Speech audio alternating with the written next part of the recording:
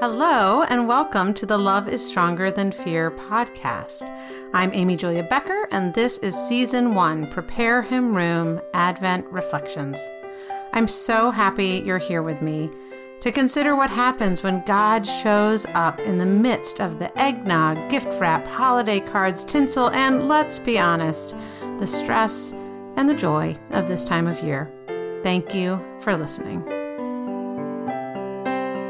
This is the podcast for December 10th, and it's called Anxiety and the Prince of Peace. For any of you who have paid attention to my writing elsewhere, we're going to talk about drinking wine in this podcast. And chapter 7 of my book, White Picket Fences, draws on some of these same themes. So some of you remember it from there.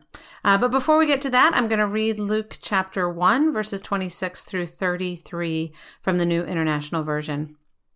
In the 6th month of Elizabeth's pregnancy, God sent the angel Gabriel to Nazareth, a town in Galilee, to a virgin pledged to be married to a man named Joseph, a descendant of David. The virgin's name was Mary. The angel went to her and said, "Greetings, you who are highly favored. The Lord is with you." Mary was greatly troubled at his words and wondered what kind of greeting this might be. But the angel said to her, "Do not be afraid, Mary.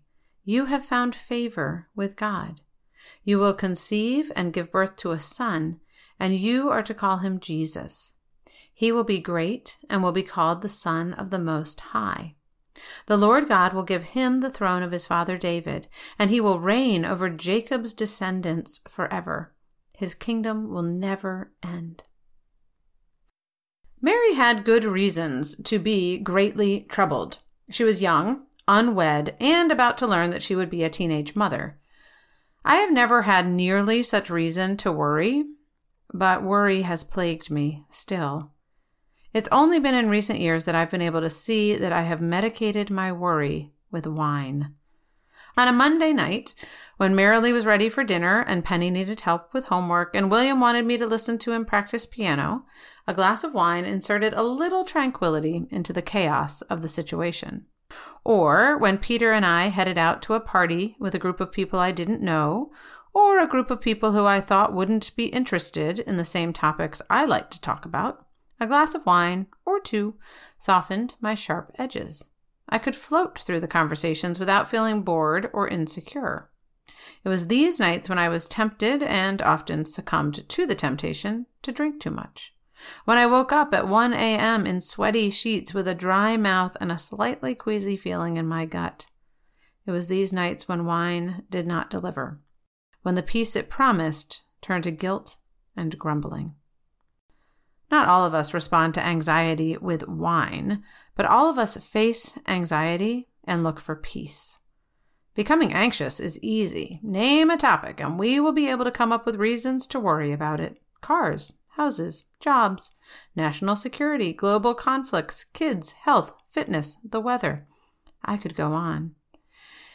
Even though by many measures we live in a world with greater stability and longevity than ever before, the number of people who report feeling anxious has doubled in the past few decades. Unless we do something to interrupt it, we will naturally live in a place of anxiety most of the time. And when we do, we live in fear, we live in anger, and we live for ourselves. Although statisticians tell us that the levels of anxiety are on the rise, it's not a new problem. Anxiety comes up throughout the Bible, and over again, God offers peace. Mary was greatly troubled at the angel's words.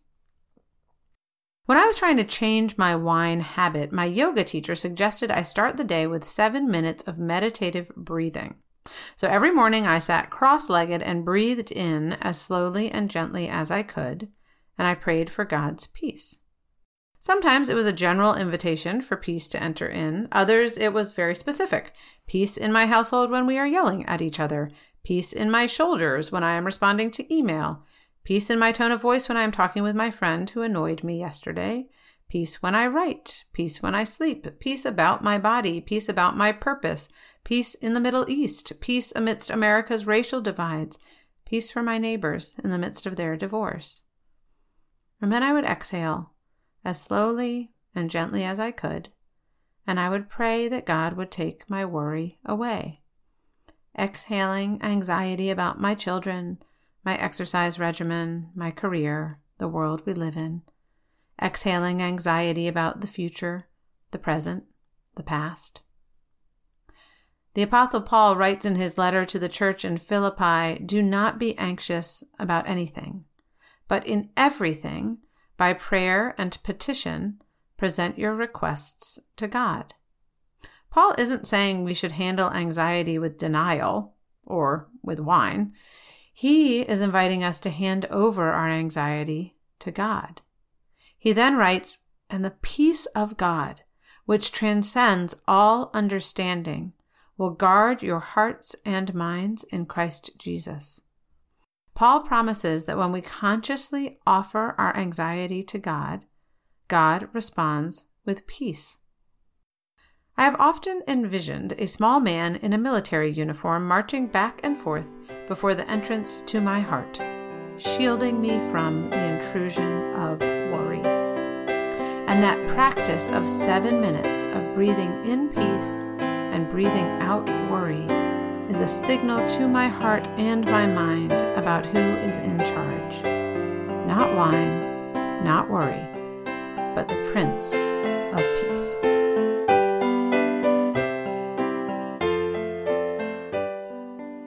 Thanks for listening to Season 1 of the Love is Stronger Than Fear podcast, Prepare Him Room. For more information, including a free PDF version of Prepare Him Room, go to www.amyjuliabecker.com. While you're there, you can also find out about Amy Julia's books, White Picket Fences, Small Talk, and A Good and Perfect Gift, and when she'll be speaking in your area. Thanks again for listening, and please do consider reviewing this podcast wherever you got it, and please share it with someone else who might enjoy it.